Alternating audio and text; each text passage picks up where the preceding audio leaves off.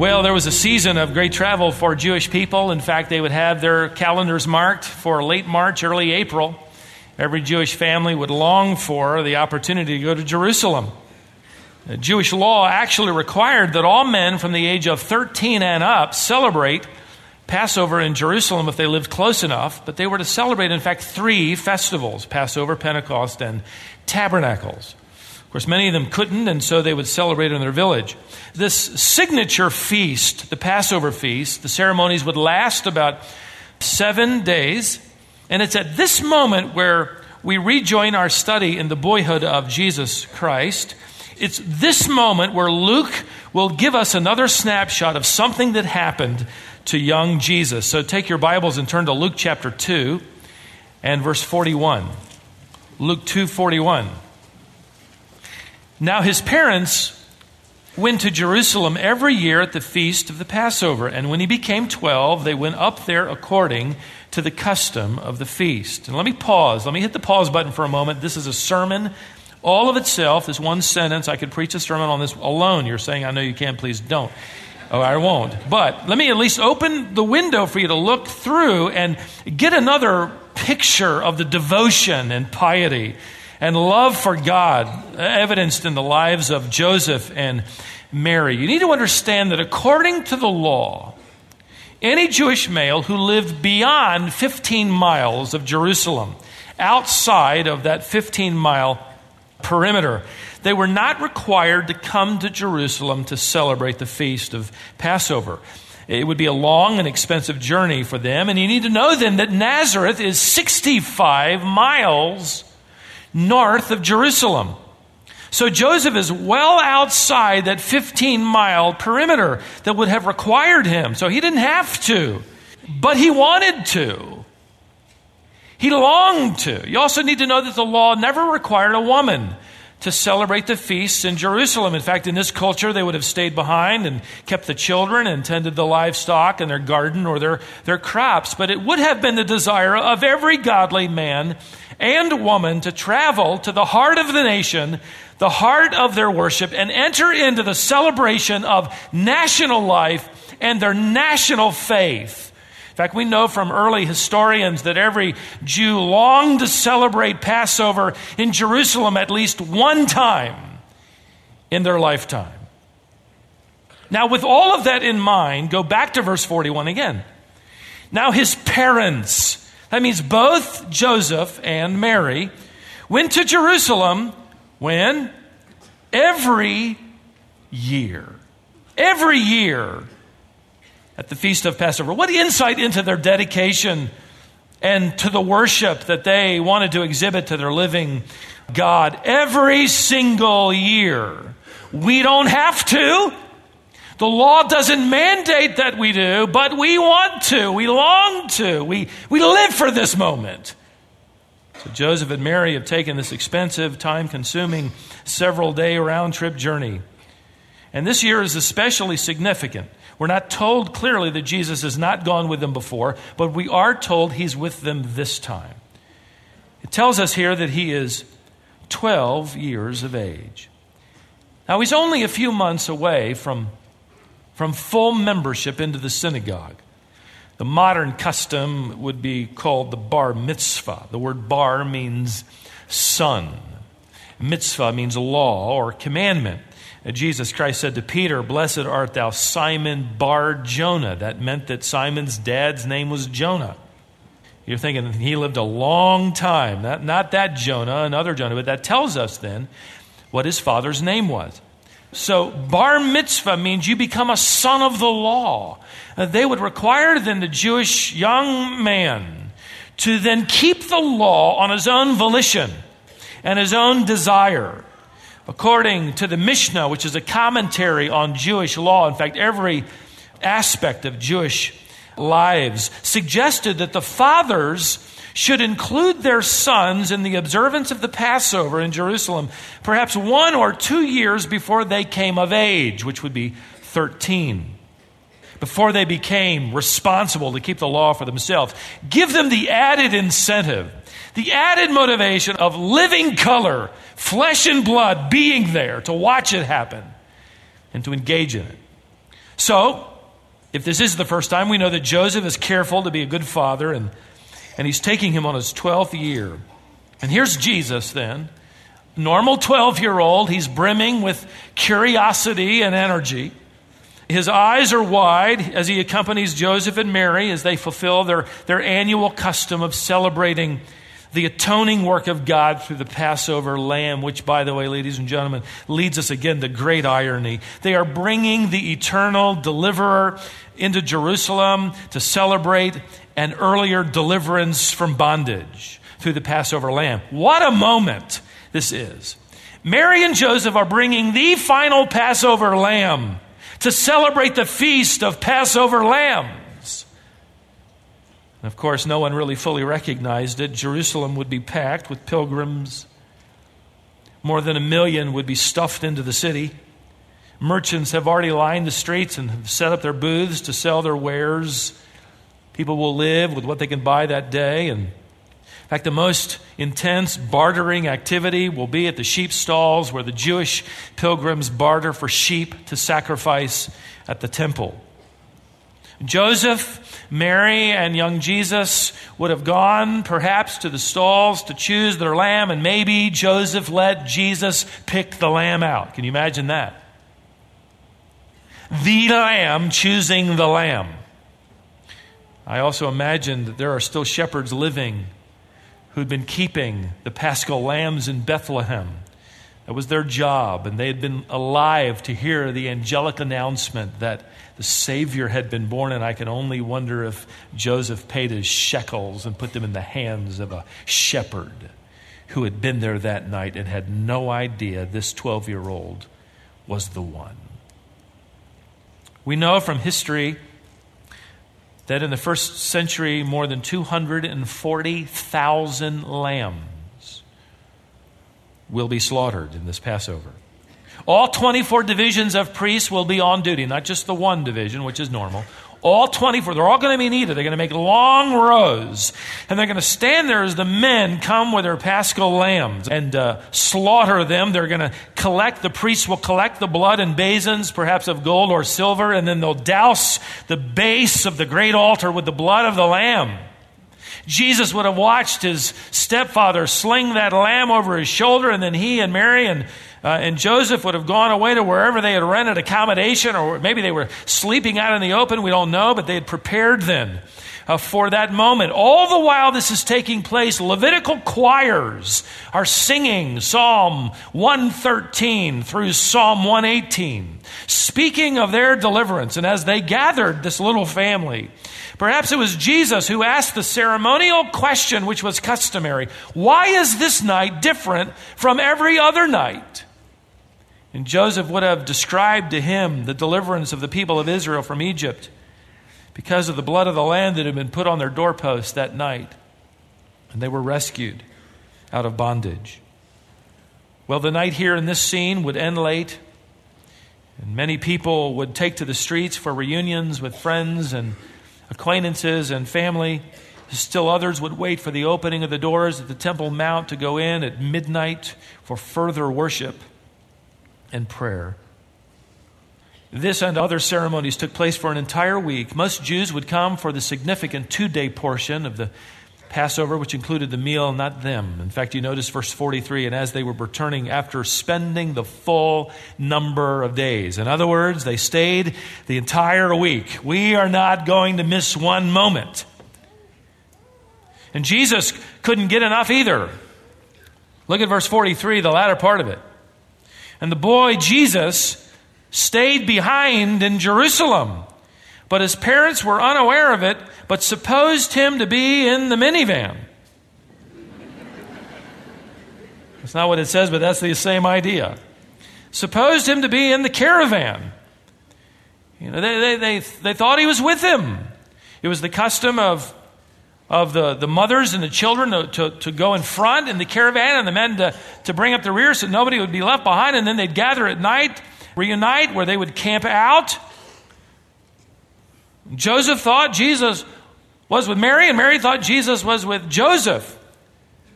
And that night they realized he wasn't with either one of them. Have you ever lost a child? Have you ever been lost? You still have a nervous tick because of it? This is dramatic. And this isn't just any kid. This is the Messiah. Honey, do you know where the Savior of the world is? No, I thought you had the Savior of the world. We've lost the Messiah. CBS Online ran a story not too long about a mother forgetting to take her son home after a birthday party at Chuck E. Cheese. You ever been there? I can understand it. You can lose an elephant in Chuck E. Cheese, all right? What made it all the more dramatic was that it was his birthday party. You know, all the family and all the kids, and they left in 3 minivans and didn't realize 6-year-old Michael wasn't there among them. Employees found Michael wandering around the restaurant when they closed up at 10 p.m. Don't feel sorry for him. He's having a blast. He's got Chuck E. Cheese to himself. She thought he was staying with his grandmother, didn't even know he was missing until the next morning. Now, it's one thing to lose your child and not know it until he gets back. It's another thing to lose your child and know it and not know where he is. That's Mary and Joseph.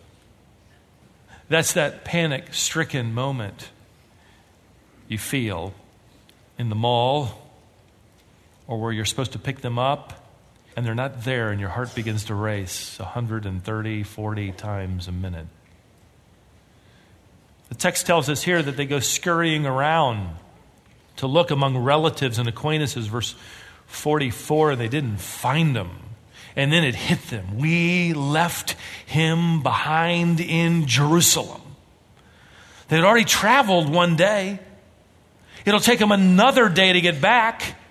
And they spend most of that day looking for him. Their hearts never stopped beating. Panic-stricken. Fearful that the worst had happened in a city overflowing with more than 1 million visitors.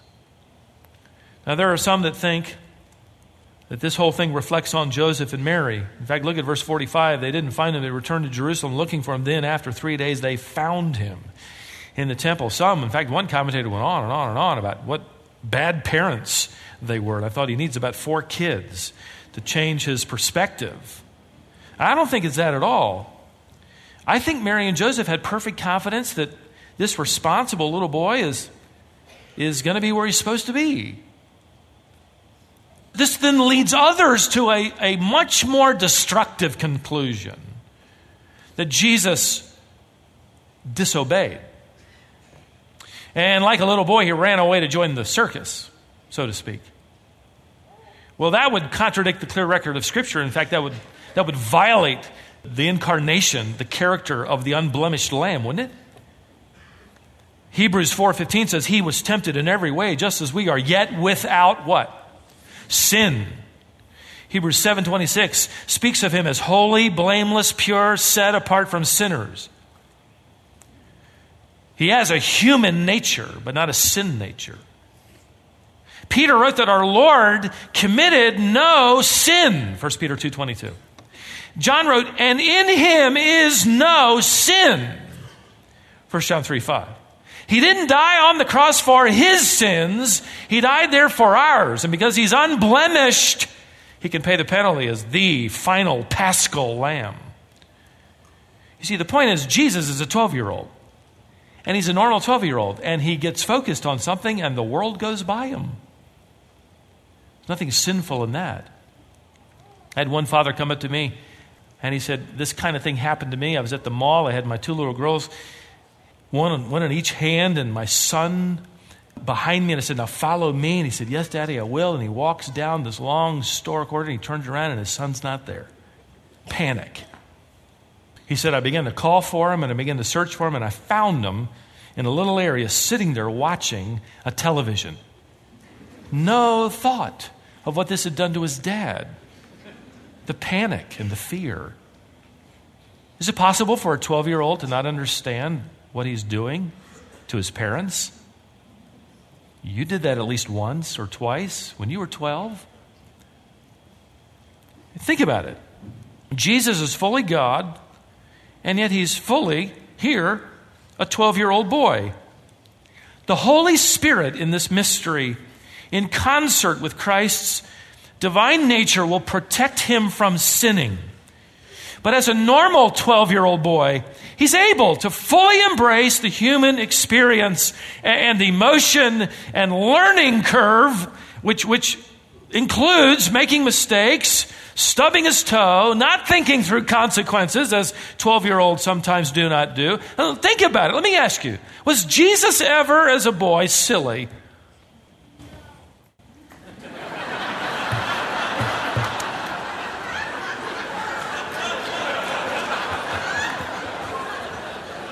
Now, how am I going to argue with that boy, huh? Other than to say, son, you're wrong. Sit still. Listen. I mean, think about it. Was he ever immature before he became mature? Don't answer that. Did he ever do anything dangerous, or was he ever unaware or naive? More on this in our next discussion, but think about it before we get there. Did Jesus ever get a spanking? Or for, modern parents, was he ever given time out? It wasn't invented when I was a kid, which is a good thing. I would have missed my whole childhood in time out. I don't think he's demonstrating anything other than what it means to be 12. But something is happening, and we need to understand it, and I'll show you in a moment. Something's happening to this pre-bar mitzvahed Son of God. We have every reason, as I'll show you, to believe that it's during this Passover celebration, at least up to this point, perhaps this week, I believe, there was spiritual revelation provided to Jesus by the Spirit, so that by the time Mary and Joseph finally catch up to him, he knew he wasn't just any 12-year-old boy with a mom and a dad and a little house and a carpentry business.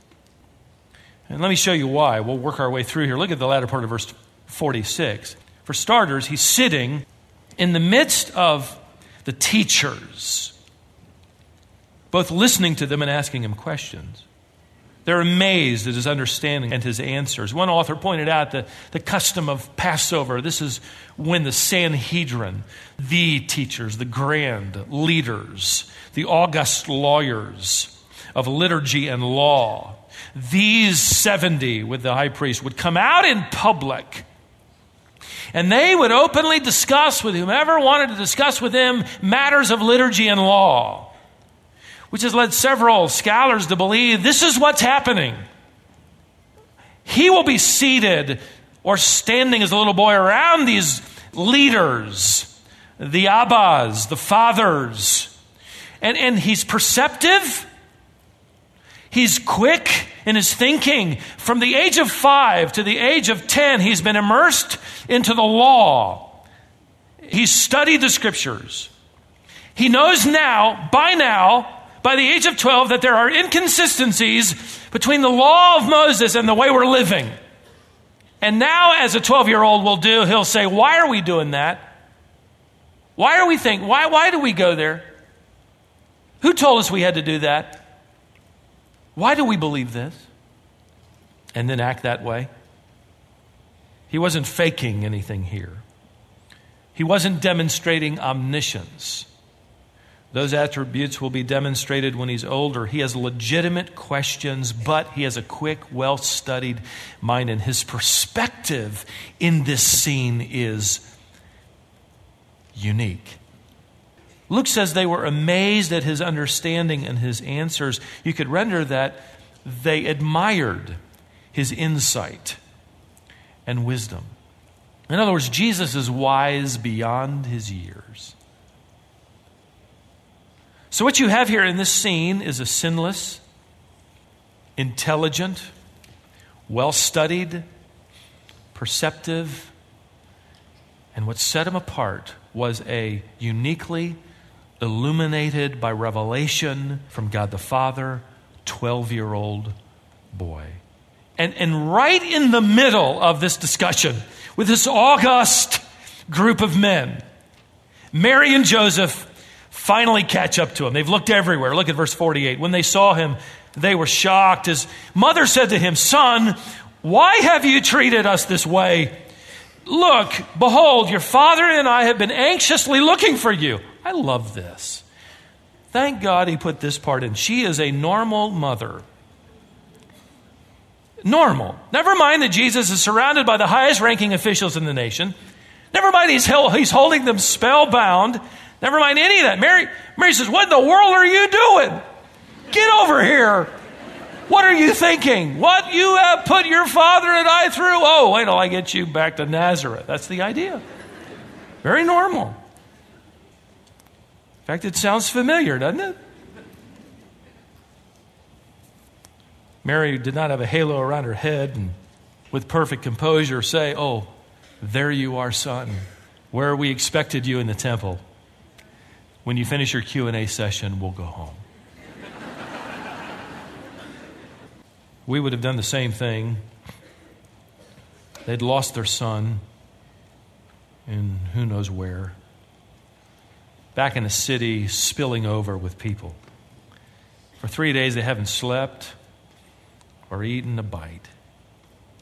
Now, get ready for the very first recorded words of Jesus in Scripture. Back up to verse 48 where Mary rebukes him, saying, "Your father and I have been anxiously looking for you." And he said to them, "Why is it that you were looking for me? Did you not know that I had to be in my Father's house?" Literally, didn't you know that I would be involved in the things of my Father? He knows. He knows now. One author illustrated the growth of his understanding would be like the glowing rays of sunrise that spill out at the dawning of the day, little bit by little bit. And here, at Passover, what a perfect time. In the city of his father David, what a perfect time and place. God the Father revealed to him that he was God the Son. We're not given any data or detail. All we know is that he says something he's never said to them before, and that is, I've got to be involved in things related to my Father. In this first recorded little speech of the Lord, he literally blows everybody's minds with this personally possessive reference to God as my Father.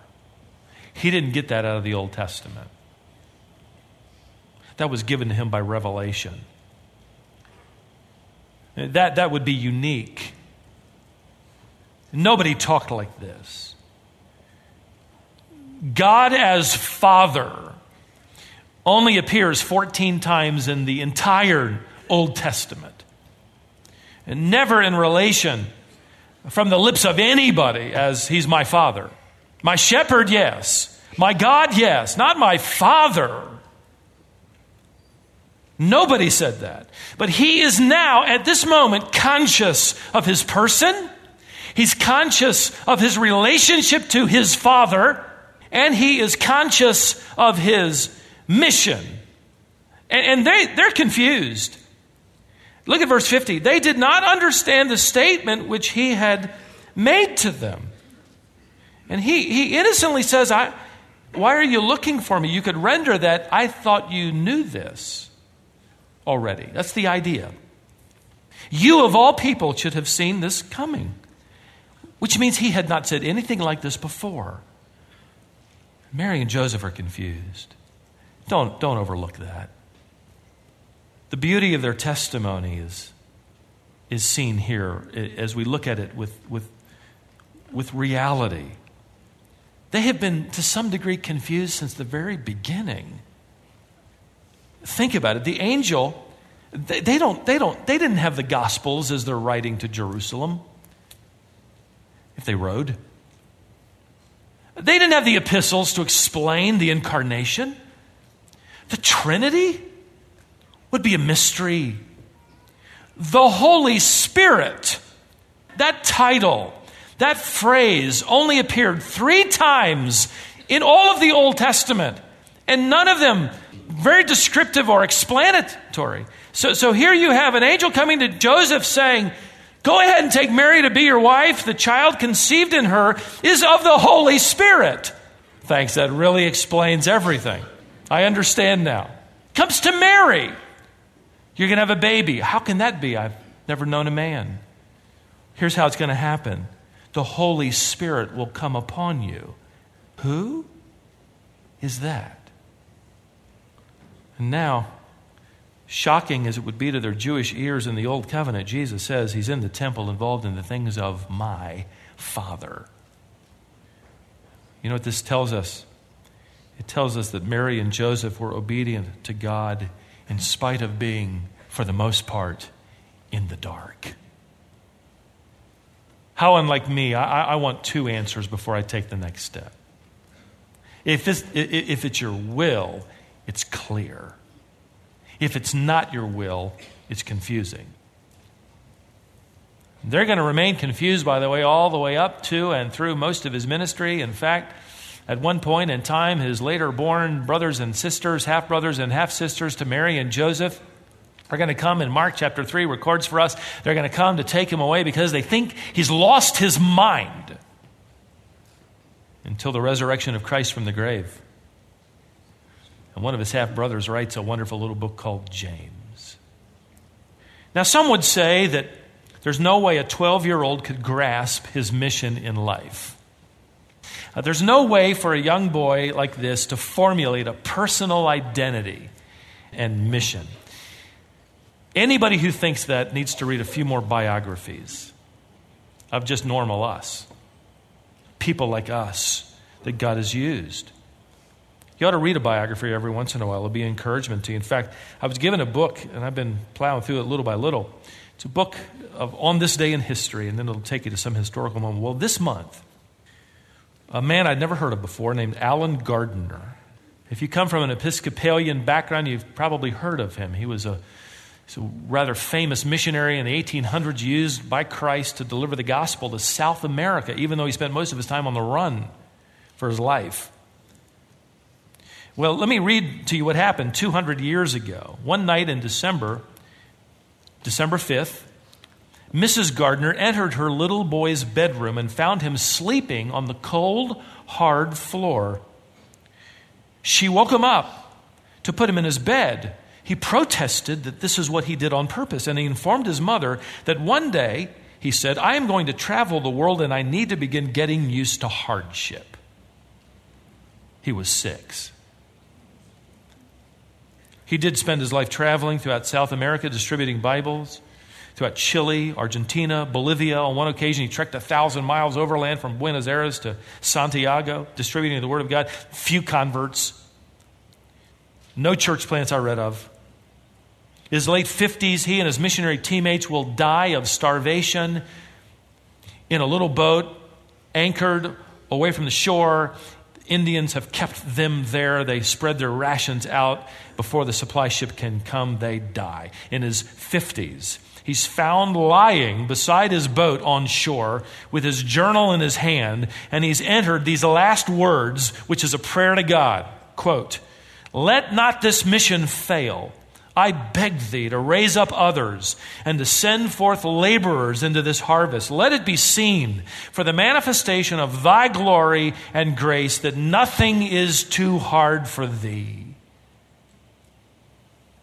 His death would do for the 1800s what Jim Elliot's death did in the 1900s. 8 missionaries would step forward to follow his tracks. They would land where he died. They'd have a worship service on the sand, and 7 of them would be killed in that service. More missionaries would come. People whose hearts burned in them to suffer hardship. And it probably began early. Today, throughout these countries, the gospel is spreading like wildfire. For him, it began at age 6. Jesus Christ was 12. And at 12, he spoke with unbelievable determination. Go back, look. Did you not know that I had to be, I must be about my Father's affairs or business, the things of my Father. He'll talk like this throughout his ministry. He will say, I must preach the kingdom of God.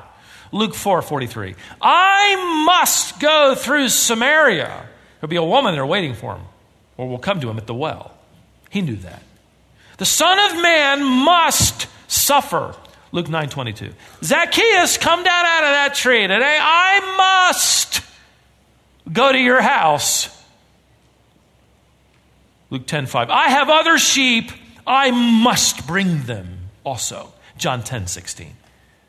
The Son of Man must be lifted up, that whoever believes in him will have eternal life, he preached in John 3. But Jesus, your Father and I have been looking all over for you.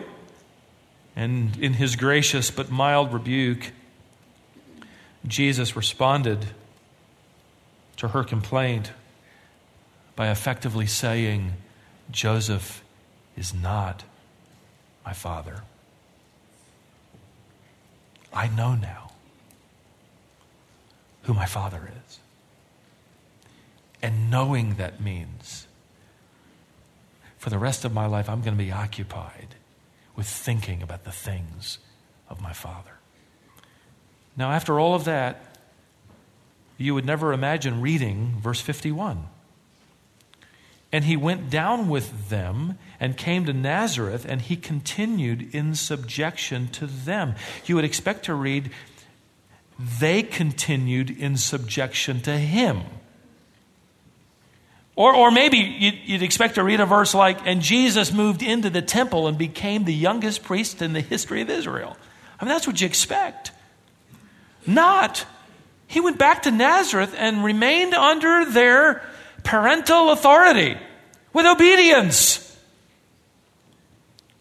See, knowing who he was didn't create pride or a condescending air toward his peasant parents. The dawning of the truth in his heart and his mind did not make him less obedient. It profoundly highlighted his obedience. The tense of the verbs in verse 51 indicate Jesus continually responded to the authority of his parents.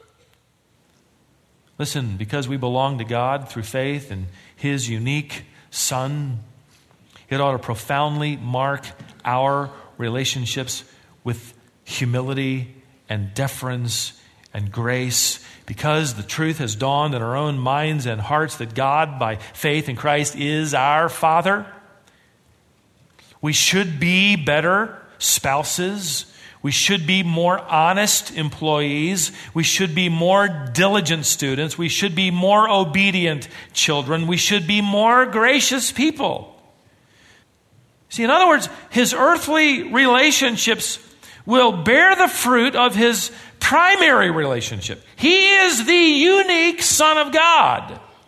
And he becomes a model for us who are also the children of God. Our earthly relationships should bear the fruit of that truth dawning in our hearts that we happen to have a relationship with our Father as sons and daughters. Who we belong to should affect everything that belongs to us. And when it doesn't, we know it, don't we? And it bothers us to see how far from the model we can muddle through. But the model remains, and his life is set. I'm often reminded of what a Christian leader, an older man, once told me. He said, the Christian life is not a lot of decisions. It's only one. And that decision, that one decision, is I will live my life for the glory of God. No matter when, no matter where, no matter what. One decision with ongoing determination. One decision with daily application. 1,000 different ways. And here in the temple, you have this life-altering scene.